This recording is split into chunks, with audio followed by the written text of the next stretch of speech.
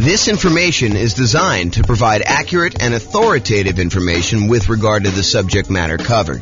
It is offered with the understanding that the presenters are not engaged in rendering legal, accounting, or other professional services.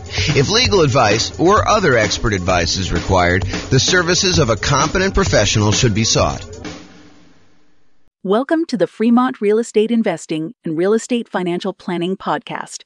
Learn all about investing in real estate in Fremont, California, with a combination of real estate financial planning and modeling with numbers specific to Fremont, plus syndicated, more generalized recordings of live and pre-recorded real estate investing classes. Not all of them specific to Fremont. Be sure to stay tuned after the podcast for a message from our sponsors. Well, good afternoon and welcome everyone. I am James Orr, and this is a special presentation. I get to share with you today a brand new tool that I created, right off the press, hot off the press, I guess is how they say it. So this is having confidence modeling retirement with real estate investments. And so let me give you a little backstory as to how we got to where we are. So over the last couple of days, I've been preparing to do an interview for a podcast this morning. The podcast is, the interview's over, it's all done, but I was doing some preparation for this. And one of the things that came up during my preparation was how unusual are 7% mortgage interest rates.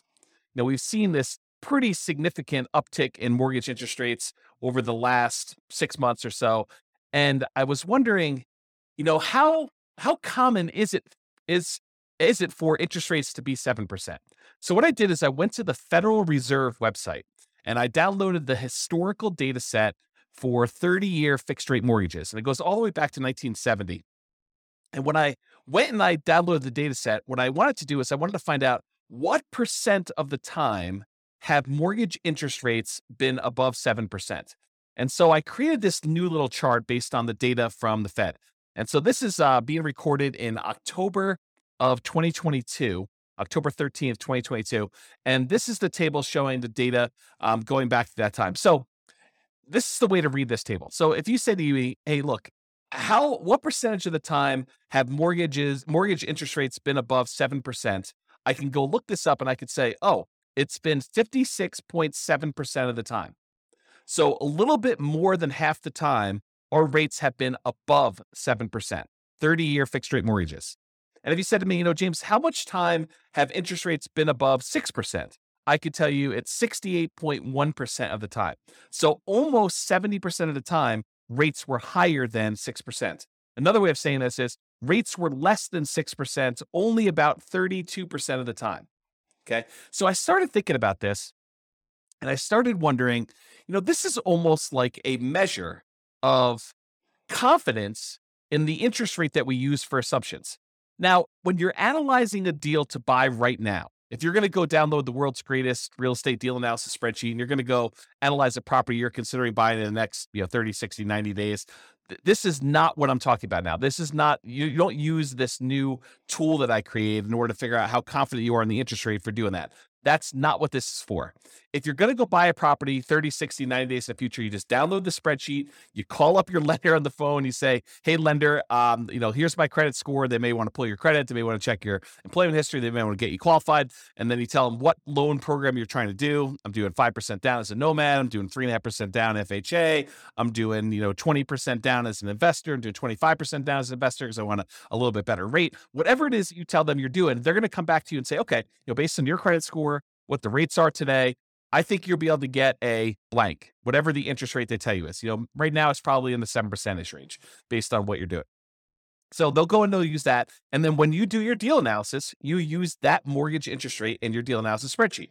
Now, is it possible that between when you get your initial quote for the interest rate and when you go to lock your rate because you finally do find a property and you're ready to go under contract, you're about to buy the property, all that stuff, is it possible that rates can change? Yes, but it's not very likely. So typically rates don't move that much over the course of 30, 60, 90 days. They can move very quickly, but most of the time you're going to be relatively close within that range of things. So when you're analyzing a deal to buy right now, we're not using what I'm about to tell you about. However, what if you're saying to yourself, I want to go buy a property this year and a property next year and a property next year, next year, and I'm going to buy 10 properties over 10 years. Like maybe like you're doing Nomad, right? You're going to do the Nomad investing strategy and you're going to buy a property every year for the next 10 years to acquire 10 rental properties. Well, what mortgage interest rate should you use for that?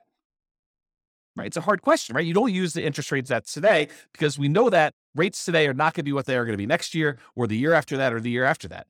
So if you're in a really low interest rate environment, it's 2, 3, 4%, and you think to yourself, I'm going to use that, that's a risky assumption that, I'm going to be buying these properties. They're going to be 3% more expensive or 5% more expensive, whatever you think the appreciation rate is and the rent appreciation, you're going to use that. And you're thinking to yourself, okay, I'm going to buy a property. What's the one I'm going to buy next year? What does that look like? And what's the mortgage interest rate I might get on that particular property next year?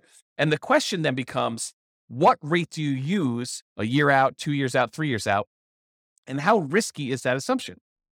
So that's what I've been thinking about. So, if I'm recording, the other thing is, let's say I'm recording a podcast episode for you and I'm telling you about a particular strategy someone's using. I'm saying, okay, this person's going to buy a rental property every year, or as soon as they save up enough down payment, they're going to buy their next one. Save up the next down payment, they're going to buy their next one. And I'm using an interest rate of 4.5% for that. Or let's say I'm using 7%. Let's say I use the interest rate from today. How confident should you and I be in my story that these are going to be numbers that are achievable, that the rates are not going to be higher than that? And if they're better than that, that's great. It works out a little bit better in most cases, almost all cases. If the interest rate's lower, then it works out even better. But if the rates are higher, that's problematic for our assumptions, right? That's saying that I'm not very confident in that model. I'm kind of thinking, if I use 4%, that's not likely going to be there next year or the year after that, especially since interest rates now are 7%. So the question then becomes, how confident am I in that particular interest rate risk? So what I did is I created a brand new tool, and it's based on that data I got from the Federal Reserve website. When I downloaded it all, I kind of did some data analysis, not really a lot of data analysis. I just went and I did some calculations on it. And I came up with this new thing. It's called the Mortgage Interest Rate Confidence Meter. And what it tells you is it's super simple, super simple. You just put in the interest rate you're thinking about using when you're planning on buying your properties in the future, not the ones for buying like right now. That's, you just call up your lender, you get the rate. But if you're thinking, okay, I'm going to be buying properties over the next 10 years, what rate should I use for determining what my assumption should be?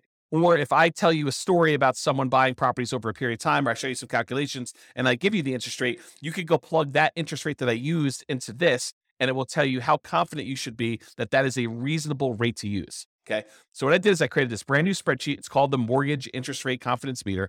And you just put in the interest rate there on top, and it spits out how confident you should be, whether you should be low confident, whether you should be average confident, whether you should be above average confident, whether you should be high confidence. And you can go, I'll put a link in the show notes to be able to download the spreadsheet. And I may decide ultimately to write a version of this for the Real Estate Financial Planner software at some undefined point in the future, because I'm not sure if I'm going to get to this. It's not super high priority, but it is an interesting exercise of how risky are my assumptions going into this. So the spreadsheet is super simple to use. When you go download it, you just put in the mortgage interest rate you're thinking about using for your future real estate purchases in that light yellow box that says mortgage interest rate. It's really, really simple. Number 2, you read the meter.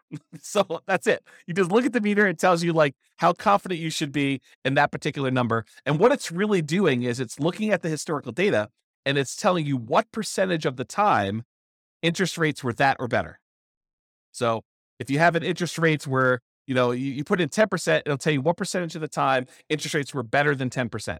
Super simple tool used for determining whether the assumptions someone used, whether it's me or someone else, or the assumptions you're thinking about using for modeling future purchases of real estate are going to be valid for you. Now, I'll end with this one thought. So I want to try to keep these relatively short. I'll end with this one thought. This concept of like confidence applies to more things than just mortgage interest rate. So I'm going to continue to reflect on this idea, and I'll implement some of these ideas in the software and the content I make. But it doesn't just apply to those mortgage interest rate. It also applies to the rates of return on investment accounts. So if you use 15% as your stock market rate of return when you're doing your modeling in the future, you should have relatively low confidence that you're going to achieve that result, right? If you go look at the historical stock market rates of return and you see what returns historically you've gotten, what percentage of the time has it been over 15? That can give you another way to measure stock market. I didn't build that spreadsheet yet. I probably will build something for that though.